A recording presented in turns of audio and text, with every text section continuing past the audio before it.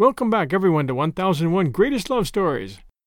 Today we begin The Tales of King Arthur and the Round Table, adapted from the Book of Romance by Andrew Lang. The world has long treasured the legends of King Arthur, which are among the richest and most mysterious in British folklore.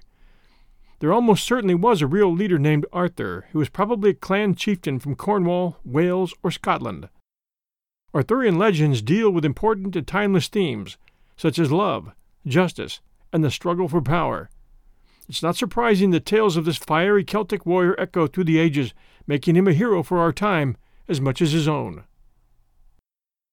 Tales of King Arthur and the Round Table are many stories in one, stories of chivalry, stories of the love between Lancelot and Guinevere, stories of treachery, and stories of life in early England. I'm inviting you to join me in this timeless adventure at 1001 Greatest Love Stories. And now, the introduction. The stories are adapted from the Book of Romance by Andrew Lang, with introduction notes by J.C. Allen. Printed in 1918. Introduction. The tales of King Arthur and his knights are of Celtic origin. The Celts were the people who occupied Britain at the time when the history of the country opens, and a few words are necessary to explain why the characters in the stories act and speak as though they belong to a later age. It is believed that King Arthur lived in the 6th century, just after the Romans withdrew from Britain, and when the Britons, left to defend themselves against the attacks of the marauding Saxons, rose and defeated them at Mount Badon, securing to themselves peace for many years. It was probably about this time that King Arthur and his company of knights performed the deeds which were to become the themes of stories for generations afterwards. In olden times, it was the custom of minstrels and storytellers to travel through the land from court to court, telling of tales of chivalry and heroism, and for many centuries the tales of King Arthur formed the stock from which the storytellers drew.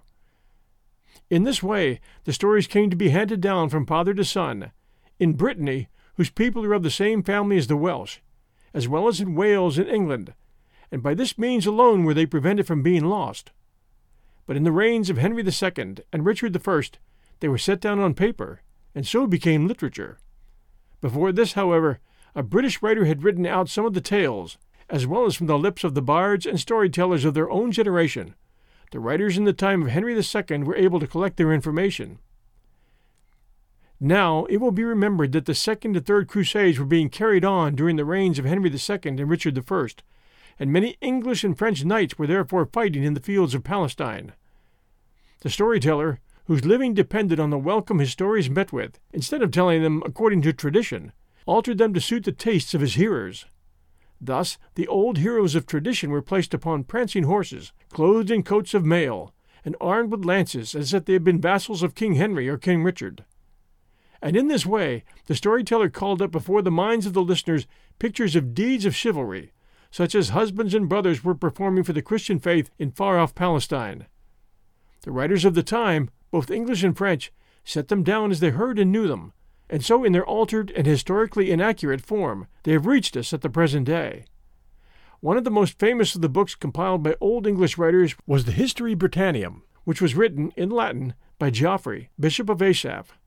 It contained an account of a war which King Arthur waged in Western Europe, but made no mention of the Holy Grail. From this and other books of romances compiled in England, and very largely, too, from books of French romances, Sir Thomas Malory obtained the material for his Morte D'Arthur, which was written in 1470. This is the most famous of the early books of Arthurian legend, and it is from the Morte D'Arthur that most of the stories in this book are taken. Some, however, are taken from the High History of the Holy Grail, translated from the French by Dr. Sebastian Evans. The language throughout has been modified with the view of making the legends more easy to read and understand. Long, long ago, after Uther Pendragon died, no king reigned in Britain, and every knight hoped to seize the crown for himself. The country was like to fare ill when laws were broken on every side, and the corn which was to give bread to the poor was trodden underfoot, and there was none to bring the evildoer to justice. Then, when things were at their worst, came forth Merlin the magician, and fast he rode to the place where the Archbishop of Canterbury had his dwelling. They took counsel together, and agreed that all the lords and gentlemen of Britain should ride to London and meet on Christmas Day, now at hand, in the great church. So this was done, And on Christmas morning, as they left the church, they saw in the churchyard a large stone, and on it a bar of steel, and in the steel a naked sword was held, and about it was written in letters of gold, Whoso pulleth out this sword is by right of birth King of England. They marveled at these words, and called for the archbishop, and brought him into the place where the stone stood. Then those knights who fain would be king took firm hold of the hilt, and they tugged at the sword with all their might, but it never stirred. The archbishop watched them in silence, but when they were faint from pulling, he spoke. The man is not here who shall lift out that sword, nor do I know where to find him. But this is my counsel, that 2 knights be chosen, good and true men, to keep guard over the sword. Thus it was done. But the lords and gentlemen at arms cried out that every man had a right to try to win the sword, and they decided that on New Year's Day a tournament should be held, and any knight who would might enter the lists. So on New Year's Day the knights, according to custom, went to hear service in the great church, and after it was over they met in the field to make ready for the tourney. Among them was a brave knight called Sir Ector, who brought with him Sir Kay, his son, and Arthur, Kay's foster brother. Now Kay had unbuckled his sword the evening before, and in his haste to be at the tourney had forgotten to put it on again, and he begged Arthur to ride back and fetch it for him. But when Arthur reached the house, the door was locked, for the women had gone out to see the tourney, and though Arthur tried his best to get in, he could not. Then he rode away in great anger, and said to himself, Kay shall not be without a sword this day. I will take that sword in the churchyard, and give it to him. And he galloped fast till he reached the gate of the churchyard. He jumped down, tied his horse tightly to a tree, and, running up to the sword, seized the handle, and lightly and fiercely drew it out. Then he mounted his horse again, and delivered the sword to Sir Kay. The moment Sir Kay saw the sword, he knew it was not his own, but the sword of the stone. And he sought out his father Sir Ector, and said to him, Sir, this is the sword of the stone. Therefore I am the rightful king. Sir Ector made no answer, but signed to Kay and Arthur to follow him, and they all 3 went back to the church.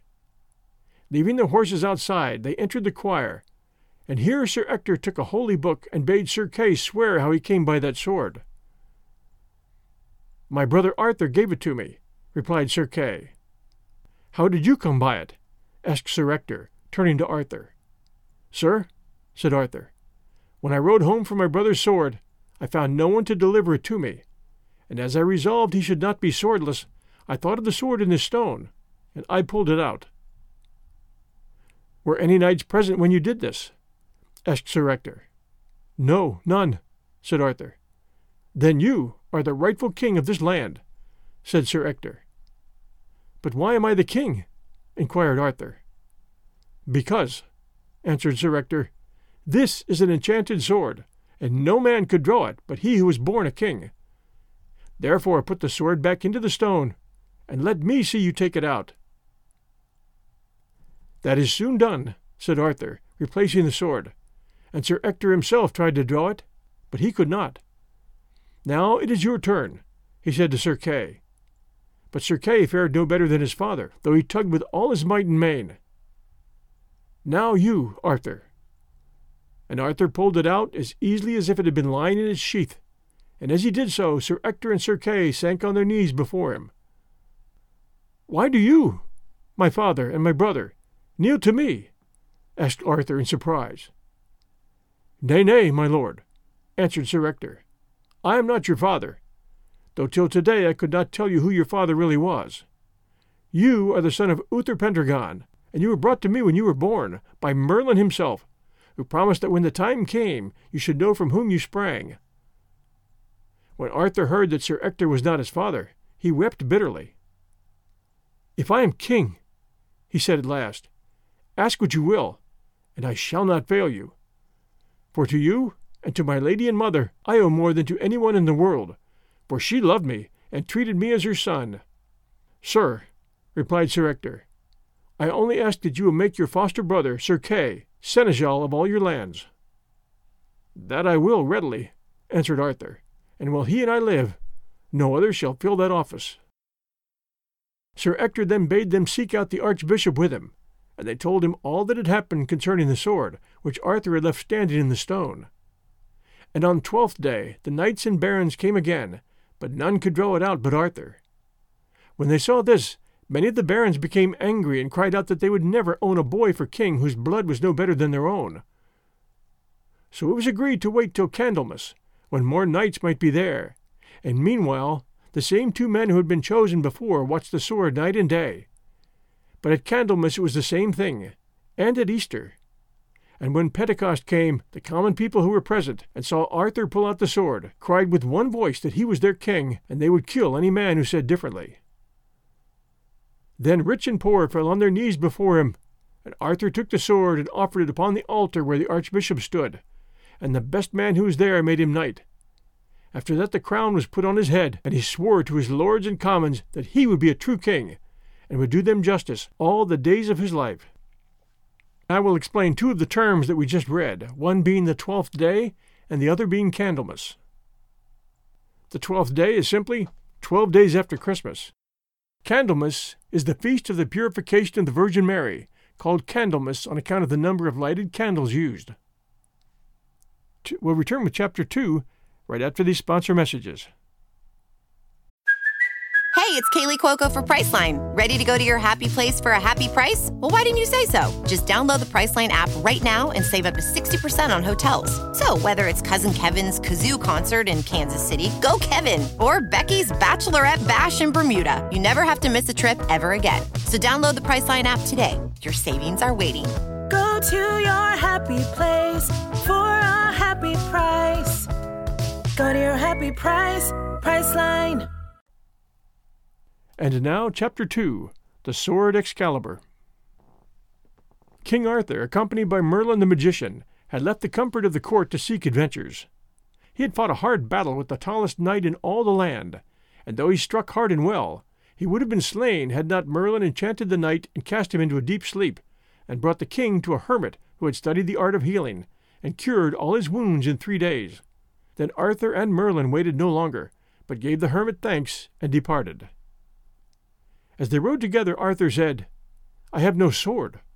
But Merlin bade him be patient, and he would soon give him one. In a little while they came to a large lake, and in the midst of the lake Arthur beheld an arm rising out of the water, holding up a sword. "Look," said Merlin, "that is the sword I spoke of." And the king looked again, and a maiden stood upon the water. "That is the Lady of the Lake," said Merlin, "and she is coming to you. And if you ask her courteously, she will give you the sword." So when the maiden drew near, Arthur saluted her and said, "Maiden, I pray you tell me whose sword is that which an arm is holding out of the water? I wish it were mine, for I have lost my sword." "The sword is mine, King Arthur," answered she, "and I will give it to you, if you will in return give me a gift when I ask you." "By my faith," said the king, "I will give you whatever gift you ask." "Well," said the maiden, "get into the barge yonder, and row yourself to the sword, and take it and the scabbard with you." For this was the sword Excaliber. "As for my gift, I will ask it in my own time." Then King Arthur and Merlin dismounted from their horses and tied them up safely, and went into the barge. And when they came to the place where the arm was holding the sword, Arthur took it by the handle, and the arm disappeared, and they brought the sword back to land. As they rode, the king looked lovingly on his sword, which Merlin saw, and smiling said, "Which do you like best, the sword or the scabbard?"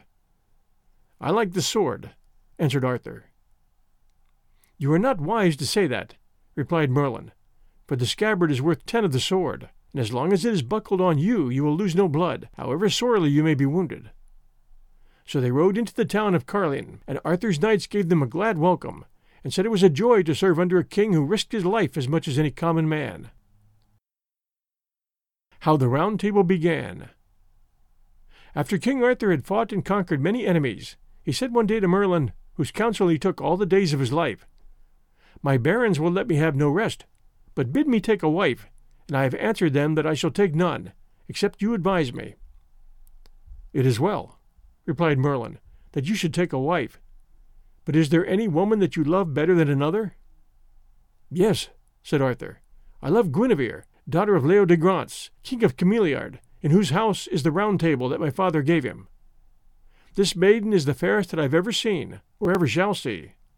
"Sir," answered Merlin, What you say as to her beauty is true, but if your heart was not set on her, I could find you another as fair, and of more goodness than she. But if a man's heart is once set, it is idle to try and turn him." Then Merlin asked the king to give him a company of knights and esquires, that he might go to the court of King Leo de Grance, and tell him that King Arthur desired to wed his daughter, which Arthur did gladly. Therefore Merlin rode forth and made all the haste he could till he came to the castle of Cameliard, and told King Leo de Grance who had sent him and why. "This is the best news I've ever had," replied Leo de Grance, "for little did I think that so great and noble a king should seek to marry my daughter. As for lands to endow her with, I would give whatever he chose, but he has lands enough of his own, so I will give him instead something that will please him much more. The Round Table which Uther Pendragon gave me, where 150 knights can sit at one time. I myself can call to my side 100 good knights, but I lack 50, for the wars have slain many, and some are absent."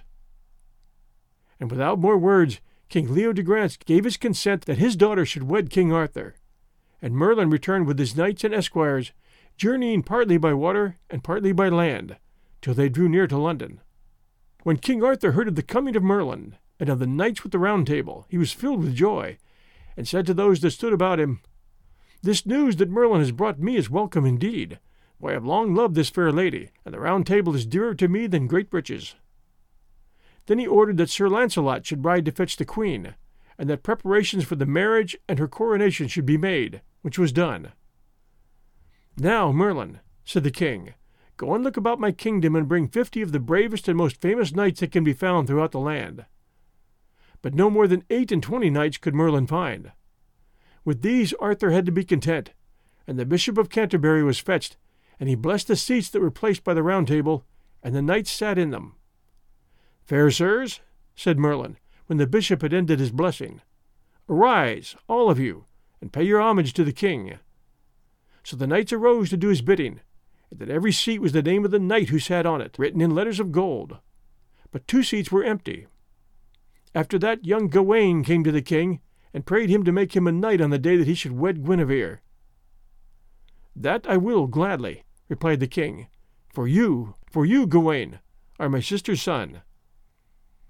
As the king was speaking, a poor man entered the court, bringing with him a youth about 18 years old, riding on a lean mare, though it was not the custom for gentlemen to ride on mares. "Where is King Arthur?" asked the man. "Yonder," answered the knights. "Have you business with him?" "Yes," said the man, and he went and bowed low before the king. "I have heard, O King Arthur, flower of knights and kings, that at the time of your marriage you would give any man the gift he should ask for."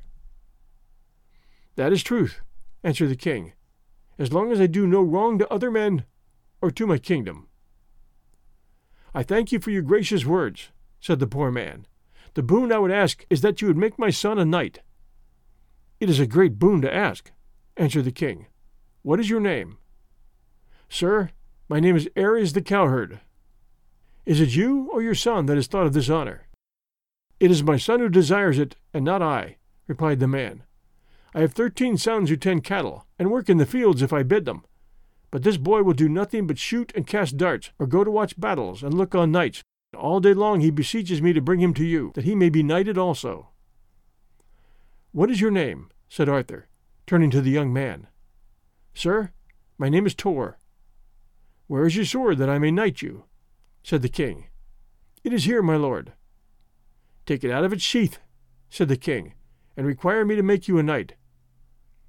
Then Tor jumped off his mare and pulled out his sword, and knelt before the king, praying that he might be made a knight, and a knight of the Round Table. "As for a knight, that I will make you," said Arthur, smiting him on the neck with the sword. "And if you are worthy of it, you shall be a knight of the Round Table." Then was the high feast made ready, and the king was wedded to fair Guinevere at Camelot in the church of St. Stephen, with all due observance. And the next day Gawain was made a knight also. Sir Tor proved before long by his gallant deeds that he was well worthy to sit in one of the empty seats at the Round Table. The story of Sir Balin. In those days many kings reigned in the islands of the sea, and they constantly waged war upon each other, and on their liege lord. And news came to Arthur that Riones, king of North Wales, had collected a large host and had ravaged his lands and slain some of his people. When he heard this, Arthur rose in anger and commanded that all lords, knights, and gentlemen of arms should meet him at Camelot, where he would call a council and hold a tourney. From every part the knights flocked to Camelot, and the town was full to overflowing of armed men and their horses. And when they were all assembled, there rode in a damsel, who said she had come with a message from the great Lady Lyle of Avalon, and begged that they would bring her before King Arthur. When she was led into his presence, she let her mantle of fur slip off her shoulders, and they saw that by her side a richly wrought sword was buckled. The king was silent with wonder at the strange sight, but at last he said, "Damsel, why do you wear this sword? For swords are not the ornaments of women." "O my lord," answered she, "I would I could find some knight to rid me of this sword, which weighs me down and causes me much sorrow. But the man who will deliver me of it must be one who is mighty of his hands and pure in his deeds, without villainy or treason. If I find a knight such as this, he will draw his sword out of its sheath, and he only. For I have been at the court of King Riones, and he and his knights tried with all their strength to draw the sword, and they could not."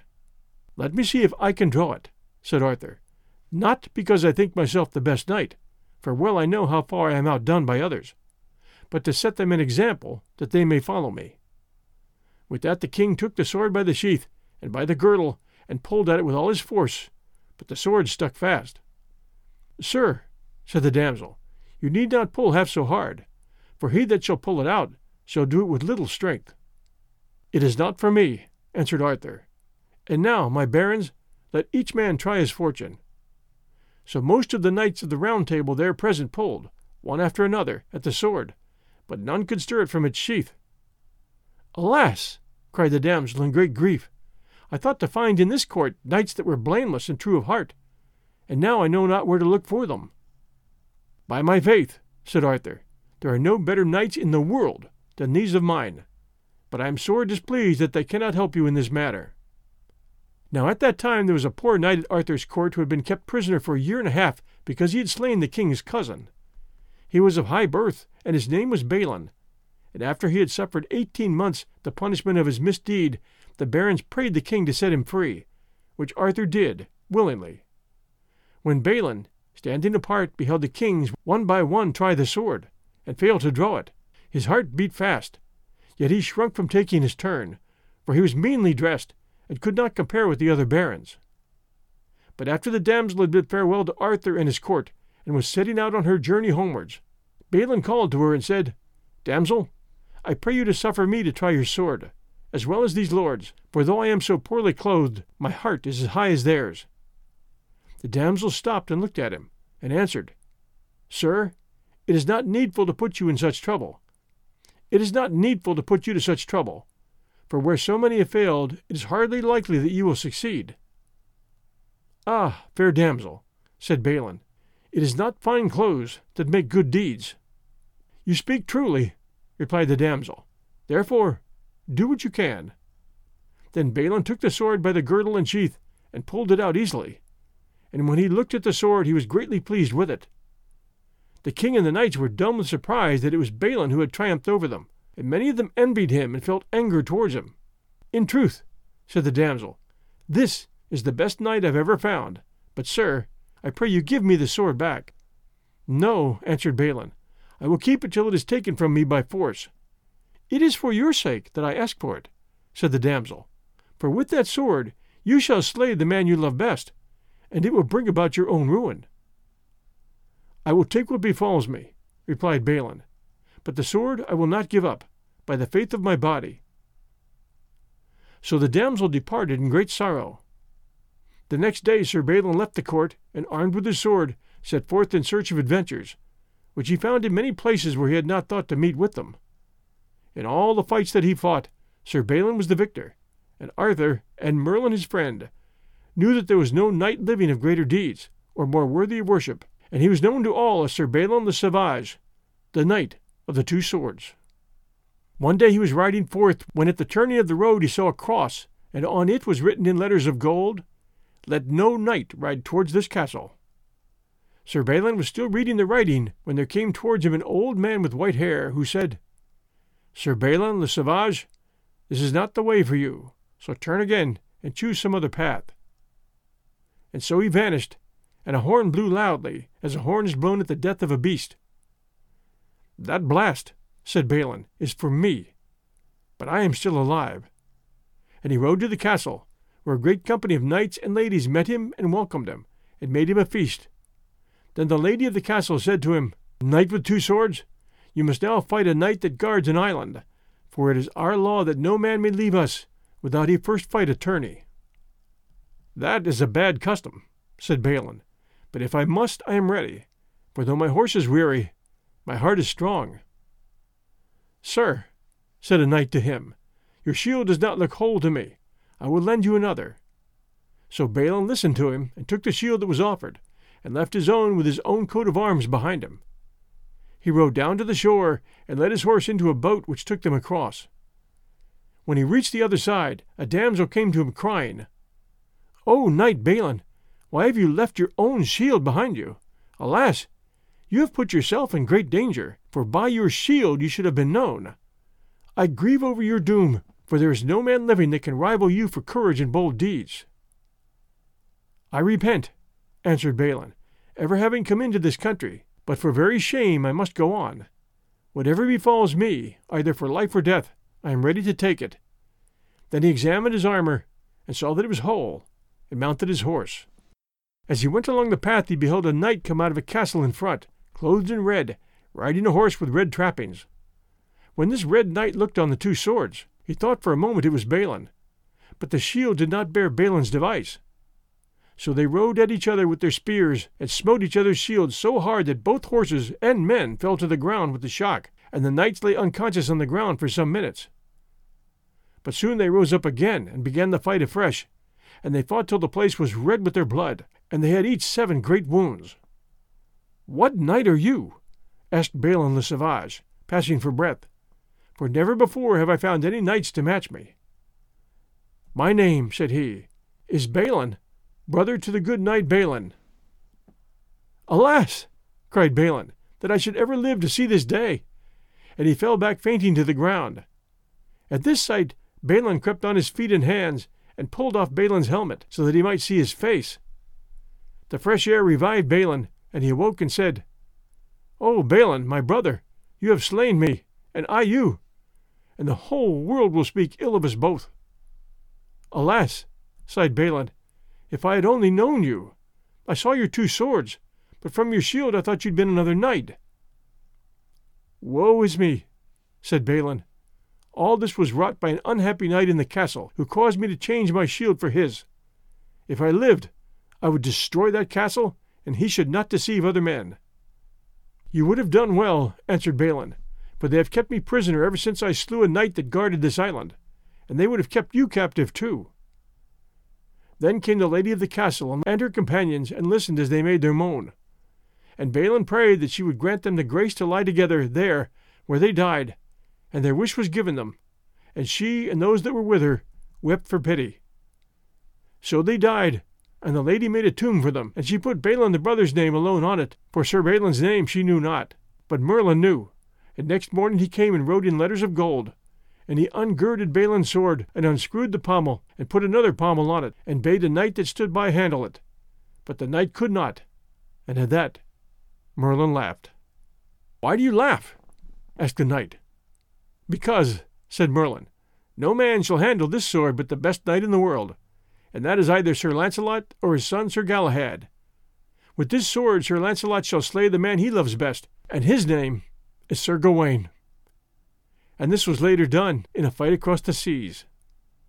All this Merlin wrote on the pommel of the sword. Next he made a bridge of steel to the island, 6 inches broad, and no man could pass over it that was guilty of any evil deeds. The scabbard of the sword he left on this side of the island, so that Galahad should find it. The sword itself he put in a magic stone, which floated down the stream to Camelot, and that is now called Winchester. And the same day Galahad came to the river, having in his hand the scabbard, and he saw the sword, and pulled it out of the stone, as is told in another place. Thank you for joining us. We'll continue Part 1, with What Beaumains Asked of the King, next week Sunday night at 8 p.m. Eastern Time. Until then, everyone, stay safe, and we'll return soon.